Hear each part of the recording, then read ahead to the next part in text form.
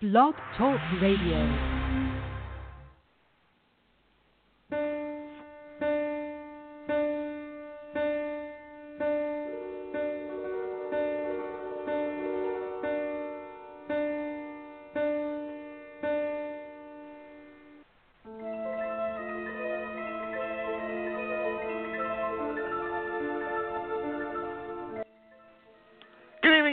Welcome to another fabulous episode we have here, Beyond the Cover. I am one of your hosts, John Robb, and of course I am here with my great co-host, Jeff Ayers. Jeff, how you doing?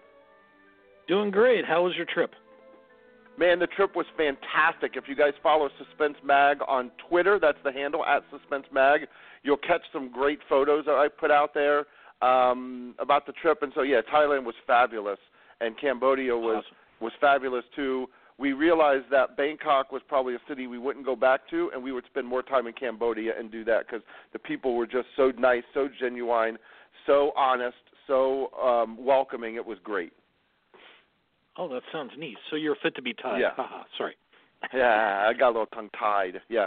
But the one thing I did do, it was funny because whenever you go to a McDonald's, you stand out there and you see Ronald McDonald. He's sitting there and he's like in his kind of bow motion, you know, like he's bowing.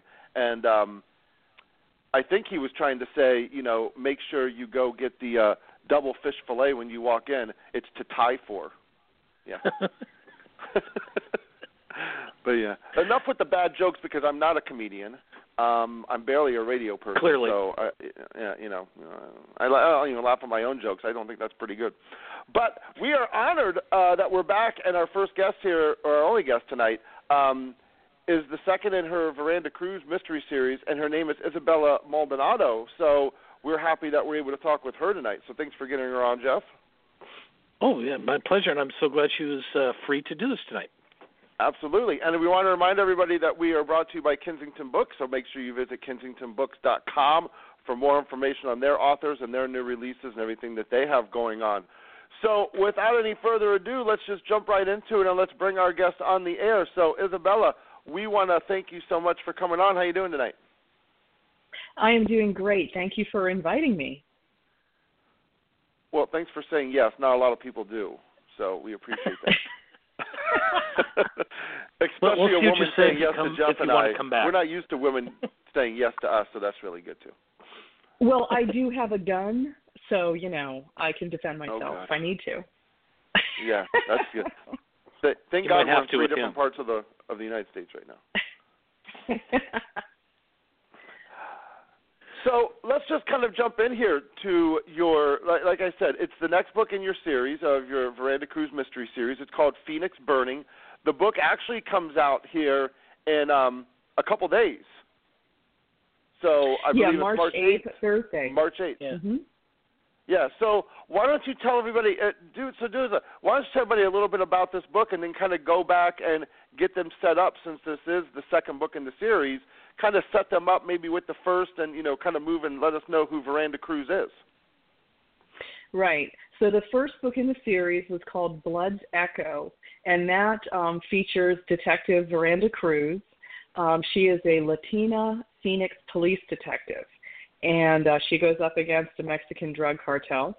And a lot of people don't understand that major city police departments do get involved with international crime, usually as parts of task forces and things like that.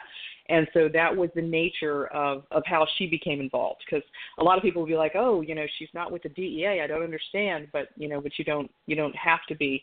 So I wanted to set it in Phoenix because I felt like a lot of authors had really done a great job of covering New York, LA, Chicago, Miami, and I thought, you know, Phoenix is amazing. It's the 5th largest city in the United States, and it's a beautiful city, and I love it. And I thought, you know, this needs more attention, and it's a great city. Well, talk a bit about your background, because when I was reading about what you used to do, the last thing I thought was writer, personally. So not only talk about your background, but what sort of prompted you to want to start writing? Yeah, well, my background, I had 20 years, more than 20 years, 22 years in law enforcement. I wore a gun and a badge. And the last position that I held was I was a captain. That's when I retired. And I retired as the commander of the Special Investigations and Forensics Division for my department. And so over that time, I had a lot of different positions. I had worked as a hostage negotiator. I'd worked as a patrol officer, as an instructor at the police academy, as a precinct commander, and gang council coordinator. And then one of my favorites was also I was a spokesperson for the department at one point. So I was that one that you see who goes on television and tries to explain the inexplicable and has the reporters firing questions at me and things like that. But I always had an abiding love of reading, and I loved crime fiction, mystery, thriller, even some horror, all kinds of things. And so I just really always knew I wanted to write, but there was no way that I had the time to do it until I retired. And so after I retired, I spent about 5 years really digging in and studying the art and craft of writing really hard, putting a lot of effort into it before tackling a full-length novel. And so that was kind of like, because I felt like if I'm going to do that, and I published like 3 short stories first, to sort of make sure that I knew what I was doing, or at least had a plan. I don't think anybody really knows what they're doing when they write their first novel, but that at least I had a plan. And so my police background does inform my writing. That's why I knew I wanted to write a police procedural.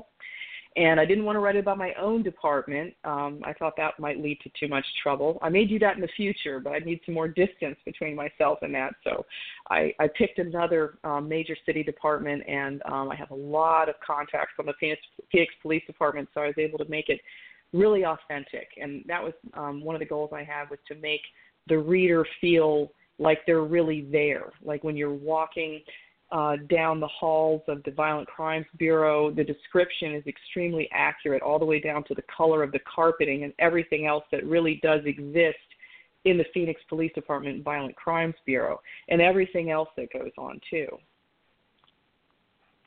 Now, you like to say that, like you just said, like you place people like they're there. So what's kind of the one thing that a lot of people, never see the inside of a police, precinct, and they really don't know what goes on. They just kind of see maybe the dramatization on the TV and the things like that.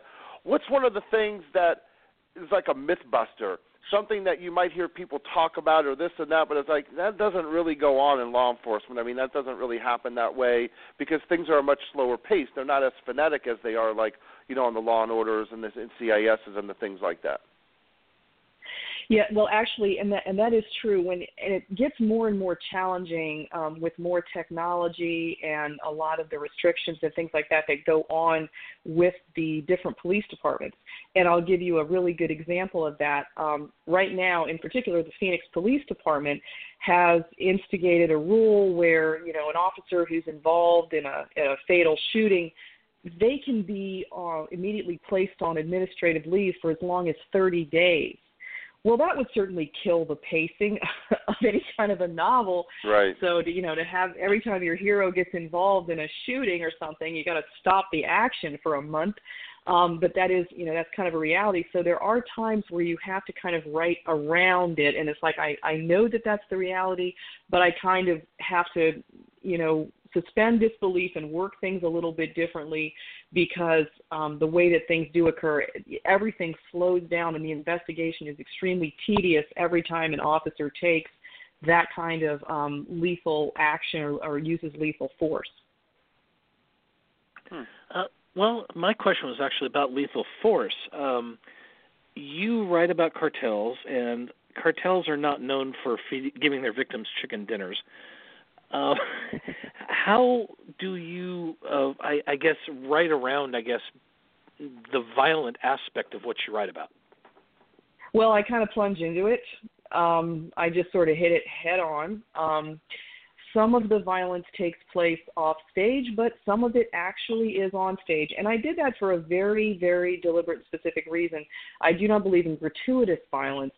So the violent scenes that I portray are done very much for a specific reason to move the plot forward. And also, I did not want to romanticize the cartel. And I think that there is a little bit of a danger of that. I think that, that we all sort of went through that a little bit with the mafia a couple of decades ago. It almost got romanticized with some of the, the mafia novels, and then the movies and stuff that followed. It was almost like, oh, they have this, this code and they're honorable and this kind of thing. And I'm just like, no, I don't want to go there. And so I really wanted to show the ugly, brutal side and make sure that no one got the idea that there was kind of a romantic side to that at all. They're ruthless and needed to be characterized as such. And thank you for that. Yeah. So, what was the idea of, I guess, coming out, like you said, with your first novel, Blood Echo, but then, Phoenix Burning. But why did you want to come out with a series?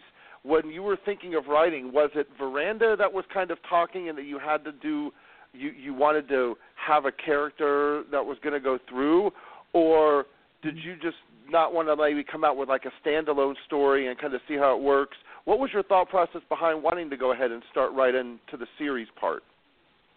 I love that question. That's really great. And it's from the moment that I imagined Veranda, and she does have an unusual name. Many people have asked me, why did you call her? Well, if you read the book, you'll understand why she has that very unusual first name. And that's part of her story. That is like part of the whole reason behind everything that she does. But from the very first time that I imagined her, I knew that she had kind of a journey. She had like a long character arc that would take several books to tell. There's a start and a finish to it, but there's this whole character journey for her to take. And it was important to tell the whole thing. So I knew, and it was such a major problem that she had to work through, and her whole family and everybody else that was involved with it, that I always knew. And I kind of had it laid out in my mind, each novel, even in the very beginning, before I even finished the first one, really before I started it, I knew kind of where I wanted her to start and where I wanted her to finish with this, sort of set. Well, I'm amazed by your story about how you even got your start writing with the books. I'm talking about, of course, how you pitched to an editor at Midnight Ink, and then could you talk a bit about that? And then I would love it if you'd also talk a bit about being a ThrillerFest debut author, and last year you also were able to get an agent at ThrillerFest. Yes. Yeah, now this is the part where other writers would throw rocks at me if they were here, so I don't make any friends when I tell this story in the writing, but it is simply the truth, and maybe the best way to look at it is that everybody has a different journey, and so my journey was definitely different. So the story that happened is, so I had been working on this first novel, and I had someone who was working with me and editing here locally. And that was really the only person that ever saw it besides me, the manuscript, and we'd been working on it for a few months back and forth, the editor and I. And then, so Terry Bischoff, the acquiring editor from Midnight Ink, came out to one of our conferences, and normally Midnight Ink does not accept unagented manuscripts, but when Terry is at a conference, she will accept pitches. And so she went ahead and did like a mini pitch fest, if you will. And so everybody at the conference was, lining up to do their pitch. And I was actually emceeing the conference. I was the president of the Phoenix Metro chapter of Sisters in Crime at that time, the Desert Sleuth chapter.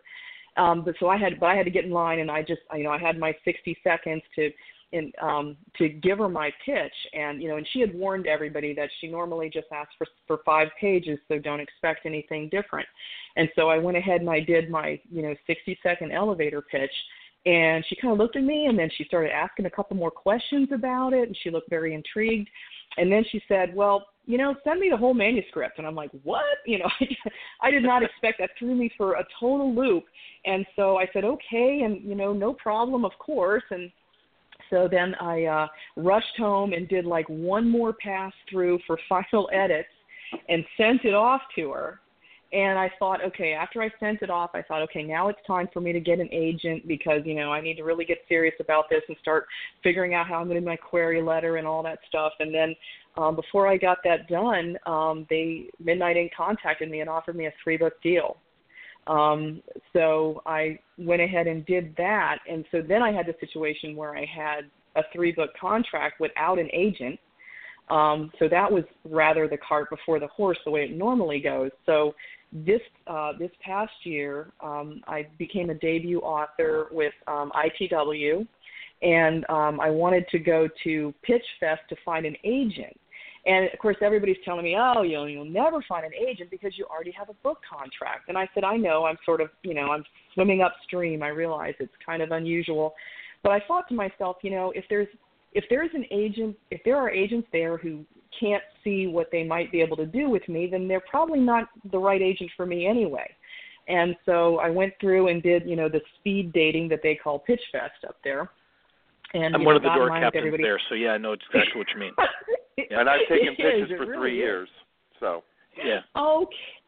Well, you do know, and so it's kind of funny. But what I hit them with the premise of the first book right away, and it was like every agent was like, "Ooh, that's cool," But there were several that the minute that they found out that I already had a contract, they were just like, "No," So I thought that's fine because they're not for me. But several of them were still very interested in me, and then one of them in particular, Liza Fleisig, was the one that I ended up signing with. So that turned out to be a great relationship. She and I have been working really hard on trying to pursue other rights for the story and then, continue with other ventures and things like that.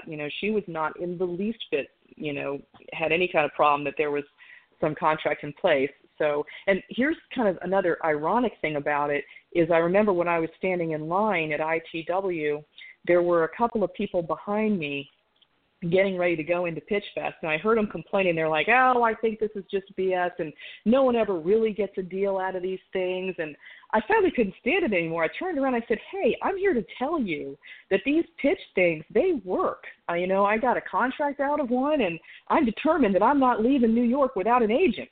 and it happened. So good for you. Like, yeah, it can happen. Yeah, absolutely. You got to believe in yourself and put yourself out there and, tell your story, and it was definitely very, very beneficial. And it was kind of funny. They both kind of looked at me like, oh, okay. And I said, yeah, so, you better practice your pitch because it's serious.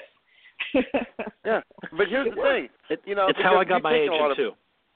Yeah, and, and we've taken a lot of pitches over the time. We've gone to a couple conferences. We go to Seattle, and we've taken pitches, and New York, we've taken pitches for, 3 or so years in a row. And the one thing that you notice right away in the first 10 seconds, is this person serious or are they not? And you can figure that out right away. Because the funny thing is, we probably only get, when we go ahead and say, go ahead and send over the first 3 pages or whatever we ask for, we only get about 50% of them. The other ones, I don't know what the hell they were doing. Wow. Oh, yeah. Wow. It's funny. Yeah, that is kind of shocking. Why are you there? And then they don't even know the term editing because you're like, okay, has your stuff been fully edited? Oh, yeah. My critique group's gone through it. No, that's not called an edit. Yeah. Yeah. Well, my mom thinks I'm a good writer. Yeah. Your mom is not a good editor. Yeah. You so do. The answer you need is a professional. no. And the other thing, too, and I can't emphasize this enough, is, your attitude with your editor. And I remember, when I first started working with an editor, she was almost like concerned. She's like, okay, I have a bunch of edits. It's, it's okay, and don't get upset. And I'm kind of like, hey, I want it. Give it to me. Lay it on straight. And I asked her later. I'm like, she goes, she was telling me, she's like, you're great to work with. You're always so really great about taking these edits. And I looked at her and I said, do you have people who don't? And she goes, oh, you wouldn't have any idea. I give people edits and they get mad and they yell at me and they want to keep the stuff the way it is. And I'm thinking to myself, what a waste of everyone's time if you don't listen to the editor. Yeah. Right. 100% agree with that one. And you know, you have to. What are you doing? I mean, now there are times where, yeah, I know what I'm doing and there's a reason why I'm doing it, but the overwhelming majority of the time, you know, if she's pointing out a problem and she's spotted something, it's a problem, and I need to deal with it, so I need to fix it, you know.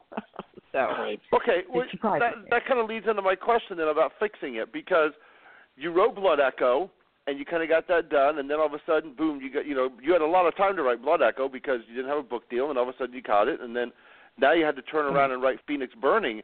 So when you decided that you were going to do Phoenix Burning, and then after you wrote Blood Echo, was there something that your fans are going to now see a different, maybe Isabella Maldonado in this book as a writer compared to Blood Echo? Yeah, I think each book you write, it gets better, and it's funny because I've heard many writers say, "Oh, you know, my latest book is my best," and I'm thinking, well, it should be. You know, you should get better with each book that you write. You know, you really, you know, hopefully, especially a newer writer. I mean, if you've written 100 books, then yeah, you're there. But you know, when you're starting out, each book should be better. And so I really spent a lot of time in edits on that book, the second book, Phoenix Burning.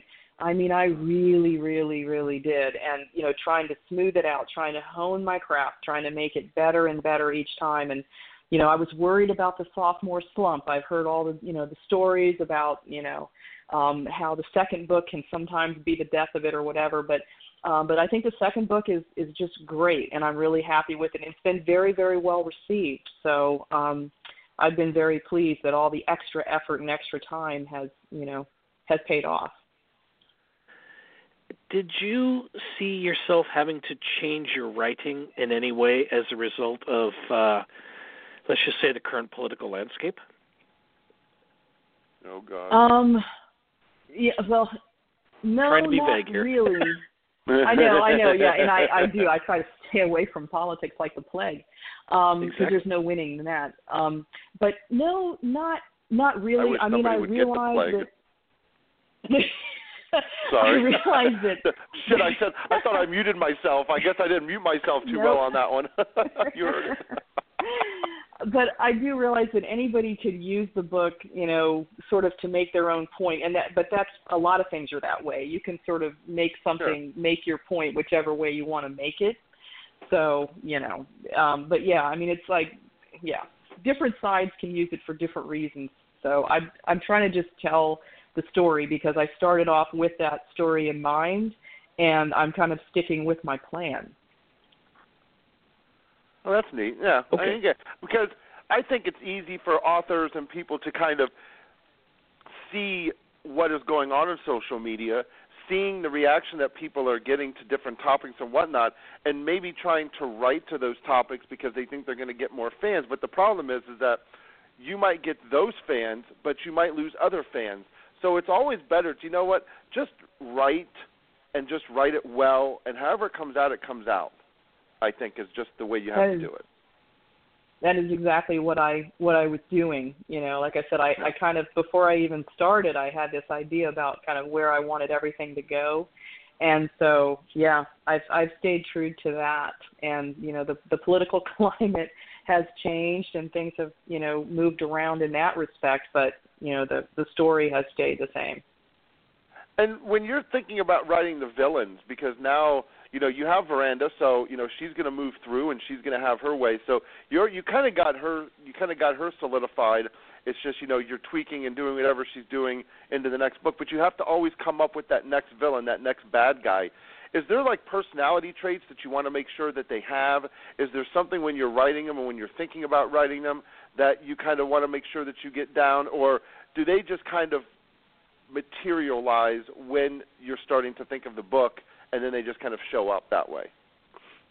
Well, it's a little bit of both, but it's mostly sort of thinking ahead. When I one of the reasons that I wanted to write about her sort of confronting a cartel, there's a couple of different reasons I wanted to go in that direction. One, because I feel like, you know, again, I knew I wanted to write a police procedural, so it's kind of like, okay, what is her main adversary? What is the dark force going to be that she combats? And I felt like, you know, a lot of people had done the serial killer thing really, really well, and they'd done an amazing job of it. but I'm like, I wanted to do something different, and so I'm thinking, to my mind, because I have a background in law enforcement as a law enforcement officer, the people that fascinated me, the criminals that were a challenge to me, were the ones who weren't crazy, but who were sort of sociopaths, who had an exact reason for doing what they did. It was extremely well thought out, and they worked and moved with a purpose, and they had a plan, and they would execute the plan, and it was, and even if they were part of a team or an organization, as opposed to a lone wolf serial killer type person, but someone who was part of a team. And I thought about it like the police department is one kind of force, and then the cartel is another kind of force, and they're like opposing forces, and they have to go up against each other, and so they meet at different points along the storyline. And so I created it so that different people within the cartel would sort of come to the fore in each novel to be the main antagonist or the main villain for her. And, of course, she also has antagonists within the police department as well that she has to deal with, but that there would be that, so each person has a different personality, and I wanted to have it fully fleshed out, and people have written to me, and that's one of the things that they really enjoy, is how the people in the cartel are very fully fleshed out, and they're not the cardboard mustache twisting baddies. They really do have a lot going on, a lot of psychology behind them and things like that. And it was very important that they be just as fleshed out as her team on the department. And really also the other thing that I like about this is it's really a story of three families. It's, the cartel family, it's Veranda's family. I like to call it my big fat Latino family. Her noisy, boisterous, interfering South Phoenix family that gets involved in everything that she does. And then also her police family that is dysfunctional in its own way. All the families kind of have, and so there's three families, and they all kind of intermix, and their own plots twist together, and they're all kind of pulled along, and there's a lot of interaction between them. And so all of them are very fleshed out. Nice. And that's actually one of the nice things I like about your book is I'm not going, well, I just want more of one because I'm interested in everybody. And so I like that, and thank you for doing it that way. So I'm curious, since you did say that you had a 3-book deal with Midnight Inc., what is your vision beyond that third book? Well, it's kind of like I had always thought that her journey would take sort of 4 books to tell the whole story of how she deals with the cartel and everything that's going on there. But then that must end. There's an end point where, everything kind of is resolved one way or the other, between her and that particular incident. And then after that's over with, if she carries on, then it would sort of settle into more like a regular police procedural where she is a homicide detective in Phoenix doing the job that, investigating murders and, like an ordinary homicide detective would do, as ordinary as she could possibly be. But that would be kind of how it would go forward after that. Okay, so thinking of continuing the series also is what it sounds like to me too. So, yeah, cool. Yeah. Nice. Yeah, but only the beginning part would be, the story of her and the cartel. Okay. Well, I'll tell you what. I think that time has flown here, and we want to thank you so much for coming on. It has been absolutely fascinating to talk with you, but I want to give you a chance here, too, to kind of let everybody know, your social media website, where they can find you. So what is all that fun social media stuff? Sure. My website is the best place to connect on all of those platforms, and it's IsabellaMaldonado.com. It's really easy. And That's from that easy. website, IsabellaMaldonado.com. And from that website, there are links to Facebook, Twitter, LinkedIn, Instagram, author page on Amazon, and then all the buy links for the 2 books and my event schedule. I have a ton of events coming up, and for people who are going to Tucson Festival of Books, I'm going to be at Tucson Festival of Books this weekend. I'm going to be all over the place there, and I hope that a lot of people come to that. It's an amazing festival. It's huge. It's like the 3rd biggest in the nation. One, yeah. It's really big. It's a good one. So. Oh, that's fantastic. Well, and again, and the book comes out March 8th, so it's going to be here Thursday. in 2 days, so it's going to be available on Thursday, but it's available to pre-order now, and people can go and pre-order Phoenix Burning, but Black Buttock at the same time, start reading Blood Echo, and then by the time you're done, Phoenix Burning is in your Kindle, and you're good to go. Yeah. That's right. Absolutely. That shit's set up right here. Come on, let's go, people.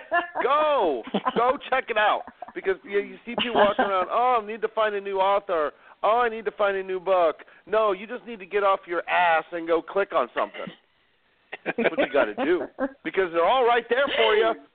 We got one right here, Isabella Maldonado. I mean, we rated your Blood Echo book in Suspense Magazine. We gave it a stellar review. And, we're going to have Phoenix Burning probably in there. Jeff's going to actually do the review for us on this one. So we're going to have that review in our magazine for April. Yay. So, yeah. So there we go. Oh, that's great. I'm so excited. Thank you so much for having me on and giving me the chance to try to reach out to a new audience, because again, for a newer author, it is, people don't want to take a chance, but I'm like, hey, take a chance. You'll like it. Yeah, and I've done Midnight. I've talked with Midnight Ink for probably like the last 7 or 8 years, and great company. They do a lot of great work, and they're always top notch. So it's it's one of those publishers that you can count on when you see a Midnight Inn book, that it's going to be a top notch book, because that's what they do. So that's also another good thing. Yeah, I'm very honored, and very lucky, to have gotten that. So very thrilled. Well, thank you so much again for coming on, and we wish you nothing but the best. Thank you. I appreciate it. And have fun, and thanks again. Yeah, and have fun on the road. Have fun at the Tucson Festival, and we'll catch you soon. All right, very good. Thank you. All right, bye-bye. So again, everybody, that is author Isabella Maldonado. Go to IsabellaMaldonado.com for more information. You can connect with her that way on all of her social media.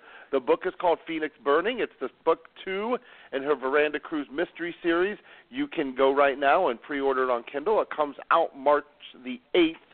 But you can, like I said, you can get Blood Echo, then you can get this one, and you're right in the frame, and there you go. You're off and running. You got yourself a good 750, 800 pages worth of fabulous reading ahead of you. Good stuff. So let's transition in here to our topic of the night of what we're going to do. And we're going to pull up, and it's that time already. I mean, they call them summer blockbusters, but they're already starting in March. And March 16th kind of has the first one coming out. It's the remake of Tomb Raider, of course, if people remember the video game, and then Angelina Jolie played in Tomb Raider 1 and 2. And I was just at the Tomb Raider temple in Thailand and tweeted about it, so you can see. She never tweeted back at me, but I did tweet it at Angelina Jolie and saying, hey, just went to the Tomb Raider temple, blah, blah, blah. But so that's coming out. Did you hit up arrow and down arrow and no, never mind. Yeah. So that's coming out March 16th. I mean, I thought the first two Tomb Raiders were pretty good. I'm looking forward to this one. I wasn't really a big fan of the others, but I keep thinking that it's got potential, so I'm hopeful. I'll wait and see the reviews, of course. I mean, I actually thought that... Well, go ahead. Yes. Oh, I was going to say that Alicia Vikander was just cast in the film version of Marsh King's Daughter, which happens to be Suspense Magazine's best book of the year, if I remember correctly. Yep, Crimson Scribe Award winner, which is the best book of 2017. Yeah, and I thought it was the best book I read last year as well, so I cannot wait to see it on film, and having her cast in the role, it should be interesting. I thought that the second Tomb Raider was pretty good. I mean, the Cradle of Life, I kind of liked that. I thought the concept was pretty cool. So I thought that one was pretty nice. But, I mean, really, when you look at video games going to movies, you're gonna piss off the hardcore fans because you're never really gonna have to be. You can never do it exactly the way the video game is. People, it's like, come on. But as far as the action movies go and whatnot, I thought that they were fun, and I was entertained, and that's all I can ask for is from a movie. Just entertain me. Well, you could argue that video game adaptations are lacking in character. They are, because you really don't have a character. You don't really get to know the people. It's just pixels on a screen. Right. Huh. Yeah. So it's tough to really anyway. get to know.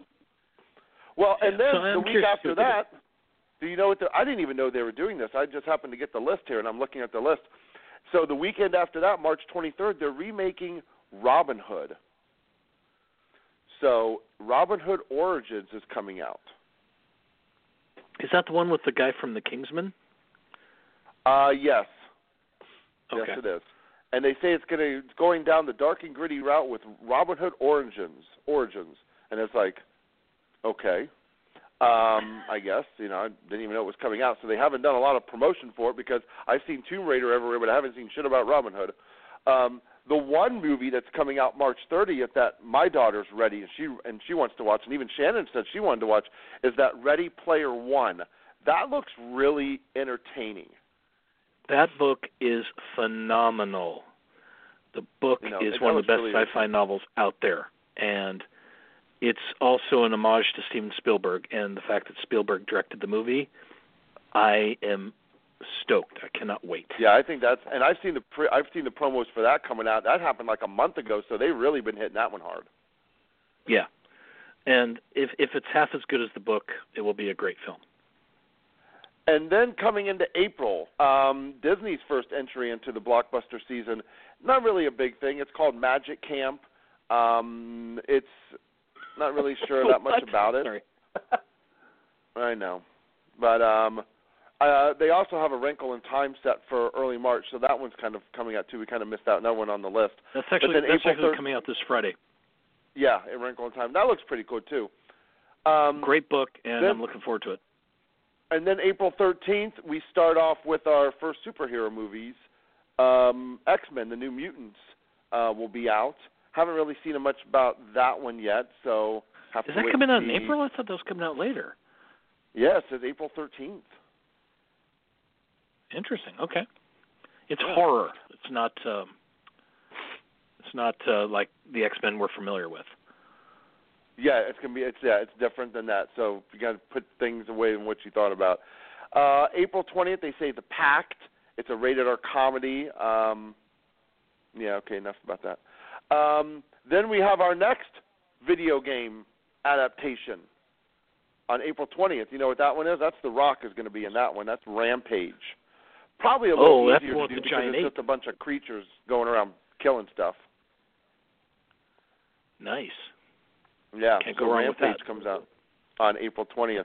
Then we start hitting May, and May was generally the month that hold on. Things. There's an announcement change since you got your list. They announced over the weekend that Avengers is opening on the 27th. Oh, because I was just coming to Avengers, and they had that as May 4th. Yeah, they just moved it up a week, so it's coming out April 27th. Oh. Well, that's the Avengers Infinity War. I didn't care too much for Age of Ultron. I didn't really watch Civil War that much. I kind of got a little Avengered out, really. I thought that it was really saturated by that point. So I'm not really sure what to think of it. I liked Civil War a lot, and I thought Ultron could have been better. And I'm really excited to see what they're going to do with Infinity War because it's got everybody in it. It does. And if you saw Black Panther was also just amazing. So there's a reason why it's getting all this money. Yet. Well, Black Panther came out when we were in Thailand, so we haven't had a chance to see it yet. But I did see Justice League on the plane, and I got to tell you, I was entertained. Okay. I was entertained. I mean, it's one of those movies that the first half of the movie has to be the whole build-up of him getting the team together, and that's what it was. I thought Flash was funny. I liked Aquaman. I thought he was good. You know what you're going to get with Batman and Wonder Woman because you kind of already saw them in the Batman versus Superman movie, and Cyborg was a good introduction to the character. Not more of a well-known one, so people might not have really known who he was and what he did and where he came from, so I thought that was good. The villain, Steppenwolf, I had not real idea of who he was, so maybe that's what turned people off because it wasn't like Lex Luthor or, Brainiac or the Joker or somebody else that people might have known. But you know what? I was entertained, and I think that they set it up really good for the next movie where you don't have to go through all those intros again. They're all there, and maybe they throw a Green Lantern in there. Maybe they throw another character in there that, was in there. Maybe they bring in the Hall of Doom and throw in the Super Friends kind of stuff, and so who knows? But I thought it was I don't know if they're going to do another one. I hope they do because they set it up to do one. Right. But that movie did not do as well as they thought it was going to do. And yeah, but I don't know. Almost made $1 billion worldwide. That's a lot of money. Yeah, but when you expect to make two, But you know what? I don't think I get that. Still. But when you do a movie for $250 million and you're still making $750,000 or $500,000, that can fund a lot of projects. Well, true. It actually did not make its budget back in the U.S. Worldwide, yeah, it did, but worldwide it does, and then we'll see what it does with the streaming you have to calculate all that video in now. sales and all that stuff kind of adds up. Yeah. So, I mean, it made money. I mean, it didn't lose any money, but it might not have made as much as they thought, but it made money. Put it this way, it wasn't as dumb as some of those movies that came out, like The Mummy or, some of those other ones. I mean, come on. No way. And right. It wasn't the worst superhero movie ever, so I don't want to hear that either. Oh, no, not by a long shot. It was in the middle, and I thought it was entertaining, and I saw it for free on a plane, so I can't beat that. That's good point. If the film was bad enough, you would have jumped out, right? Yeah, that's true. I don't think Eva Ayer would have cared for that too much. Then you have Melissa McCarthy coming out with one of her comedies like she does every year, Life of the Party. But then May 25th, of course, I geek out because it's the Han Solo movie from Star Wars. Really excited to see that one. Of course, Ron Howard took over, and I just like what he does. So we're starting to get the string of the superhero kind of movies because then you got Deadpool 2 coming out June 1st. That should be good. Oh, which one's coming out June 1st? Deadpool 2. So a week after Solo. Yeah.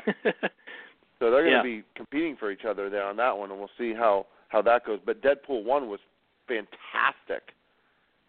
I enjoyed that immensely. I was surprised. Yeah. And I will say, it's not for kids. It's rated R for a reason, parents. It's rated R for a reason. Yep. Okay? Yeah. So it's rated R for a reason. For a reason. Then there's another one coming out June 8th, and I really don't understand this one. It's Ocean's 8. Didn't they do enough Oceans 10, 11, 12, 13, 14? Because now they're going this back is all into women. 8. Yeah. So this is Bullock. Ocean's 11, but it's 8 women. It just doesn't make any sense to me. Well, I think there was a joke a few years ago. Somebody said, what are they going to do now? Make Ocean's 11, but all with women? Whoever heard that actually turned around and made the movie. So we will see. They did it. Yeah, we'll see. And then June 8th comes out with your favorite person ever, your favorite character. I know it's your favorite character, finally getting its own movie. Do you know who I'm talking about? Ernest. No. No, Ernest did not go to jail again. Bumblebee from Transformers is getting his own. That comes out June 8th. What was that? June 8th, Bumblebee from Transformers getting his own movie. Oh, wow. I'm so excited. I knew you would. But your second favorite family is back because I know your first family was was Roseanne, and they're coming back. But your second favorite family is The Incredibles 2, man. finally we see The Incredibles 2 coming back out June 15th, because they ended the first movie like they were going to make a second one, and it only took them, 12 freaking years to do it? Longer than that. And, yeah, I'm excited. I cannot wait. Yeah, The Incredibles was funny. And so the baby's now finally going to be in this one, so that's going to be funny too. And then a series is coming out June 22nd that just won't die and really needs to die is Jurassic World 2. Enough. It's over. Finished. You should have just stopped with Jurassic Park, but you keep going. They did say there's going to be a third one. Oh, my God. There already is a third one. They've already decided that was to Jurassic do that. Park 3. Okay, now this is like the fifth one. So I think it should be done, but that's just me. June 29th, I'll take that week off because I'm not going to go see Barbie. But I'm giving you all of them. Yeah, you are. Then we hit July 4th, which my daughter is going to love this one because she loves these movies, and it's The Purge 4. So if people don't know what that is it's a horror movie. Purge for what? So, and it's basically about one night where you have 24 hours and you can do anything and everything you want crime-wise, and you will not get arrested. Murder is totally legal. Rape is totally legal. Anything and everything is totally legal, and that leads to a lot of violence and a lot of crime and just a lot of mayhem. So if you haven't seen The Purge, I suggest you see the first one. If you didn't get into that one, don't even go see the fourth one because it's going to be just the same shit, just a different cast of characters. My understanding is that they're actually talking about a television series now, too. Ooh, yeah. How you do that? I mean, that's a long-ass night because these movies are only supposed to be 24 hours long. That's the whole idea. Well, I guess if you just talk about everything around except actually showing the day, maybe you can get a series out of it. I guess maybe the build-up of how it happens and why it happens and stuff like that, yeah. I guess. Yeah. I don't know. Then you have July 6th is Ant-Man and the Wasp. Okay. The question is regarding that: is it post-Infinity War or is it pre-Infinity War? But the trailer for that looked very funny. I was laughing a lot, so I'm interested. Yeah, in that and I'm for not sure. sure. I'm not sure what it's going to be. I don't see it on here how they're setting it up. I don't see.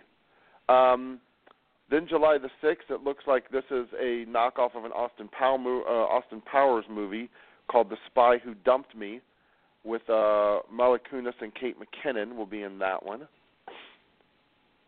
And then one of my favorite animated series is coming out with their third one. I love Hotel Transylvania, and Hotel Transylvania 3 is coming out July 13th, so I will be seeing that one.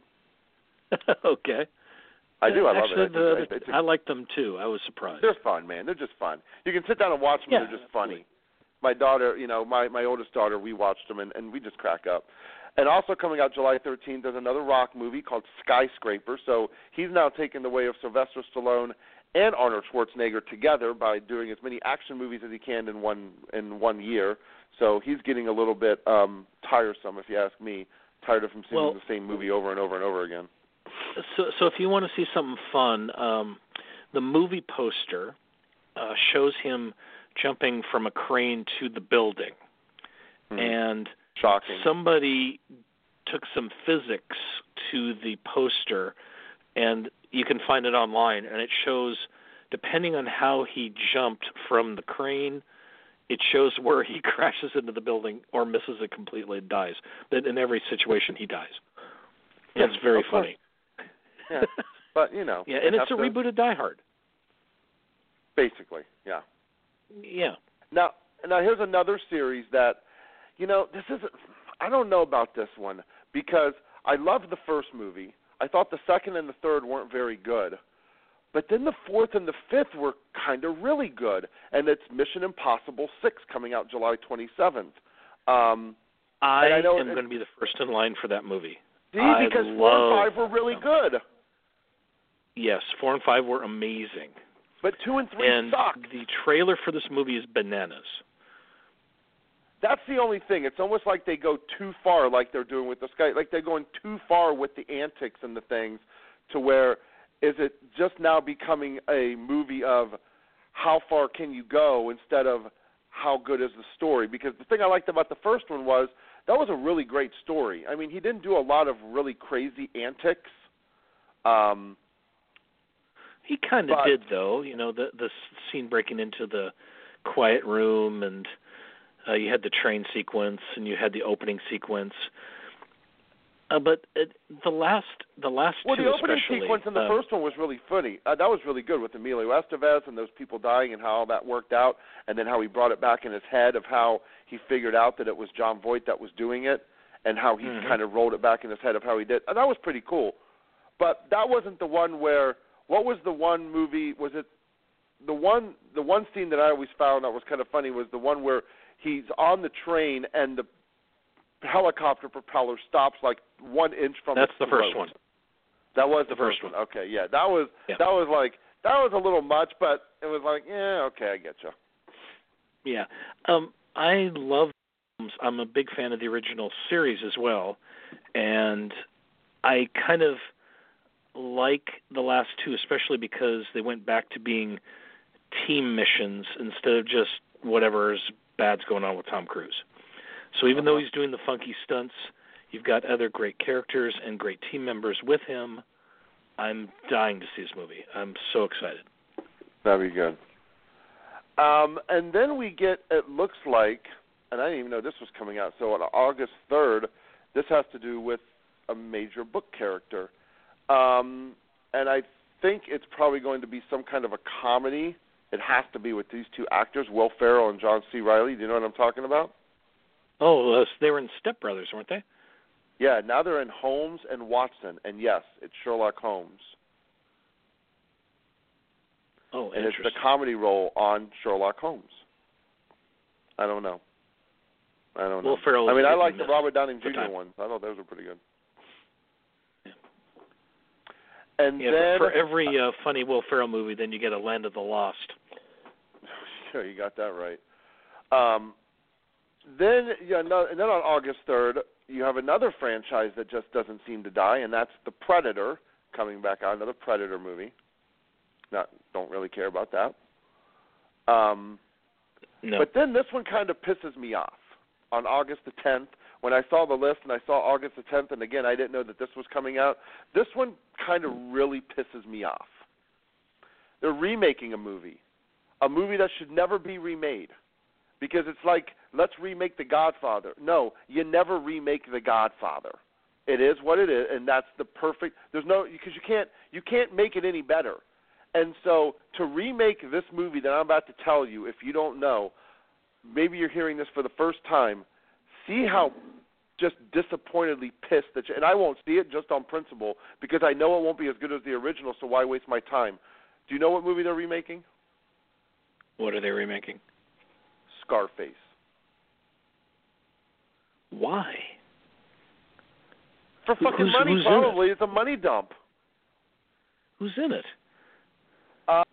Diego Luna taking the role of Tony.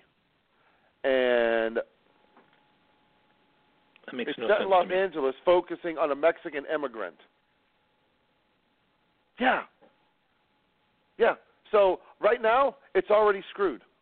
So they've taken the Cuban out of Montana, where it was perfect for Miami and that whole tent city and the whole thing and how he had to work his way up. Now he's a Mexican immigrant, and he's in L.A. Dumb. I hope it fails, and I hope the Holmes and Watson movie fails, and I hope these remakes fail miserably so they'll stop flipping doing them. Wow. Yeah. Okay. Are you mad? I'm just sort of surprised. I mean, people you ready still for another quote surprise? from that movie nowadays. Why would you tinker with that? Unless it was 50 years later. Well, here's the funny thing. The last one on the list, I got a little surprise for you on this one because I got insider information on this one. And the author, he's also on the set, and he's doing the movie, and it's about his book, and he very much is going to come on, and he's going to talk to us. And this is probably going to be an hour show, and I was going to let you know about this a little later because I've been contacting him for like the last 6 months. But August 10th has a movie that I will go see, without a doubt, because the book was fantastic. I thought the book was fantastic. And like I said, the author who's on the scene, he's doing the movie, he's with it, he's going to give us inside scoop, and he's going to talk about it. The movie is called Meg. Do you know who the author is? Steve Alton. You got it. We've been Jason talking back and forth. He Statham. contacted me about 6 months ago, and he was kind of giving me updates on the filming and how it is, but he's absolutely going to come on and he's going to talk about this. Well, that took 20-plus years to get made. I know, and he told us. So many different people were supposed to make that movie. Huh. Well, now Jason Statham is tied to it. Jason Statham. I love him. Yeah. It's going to be great. He's going to be in it. And if Yeah, people don't know what is Meg, think Jurassic Jaws Shark. times 5. Yep. Because that's an actual prehistoric animal, is the megalodon. And that is a giant flippin' shark, which they actually have a mouth from that shark, and they call it the megalodon. And that's how big that shark was. Massive. And so the book Meg is about that. And now it's finally going to be a movie. And so I can get Steve on, and we're going to talk about that. So that's going to be a great show down in August. We'll have him on to talk about that movie and that show. We'll have to see if we have to see if Steve can get us Jason Statham too. That I don't know, but you never know. He might be able to get some. You know what? He might be able to get like the writer of the show on, or the writer of the movie, or something on. I don't know. But What I'll do cool. is that And I'll Steve's been email talking him to you. later That's this week and say, hey, I see the movie slated for August 10th. Is everything set to go? How's it going? Blah, blah, and see what we can work out and see what we can get on. That'd be great. Yeah. So, yeah, so we got little nuggets, so there's some good ones. There's some bad ones.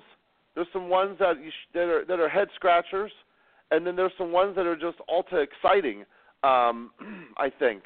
There's a little bit of everything there for everybody. There's some weekends you can definitely take off and get your favorite DVD.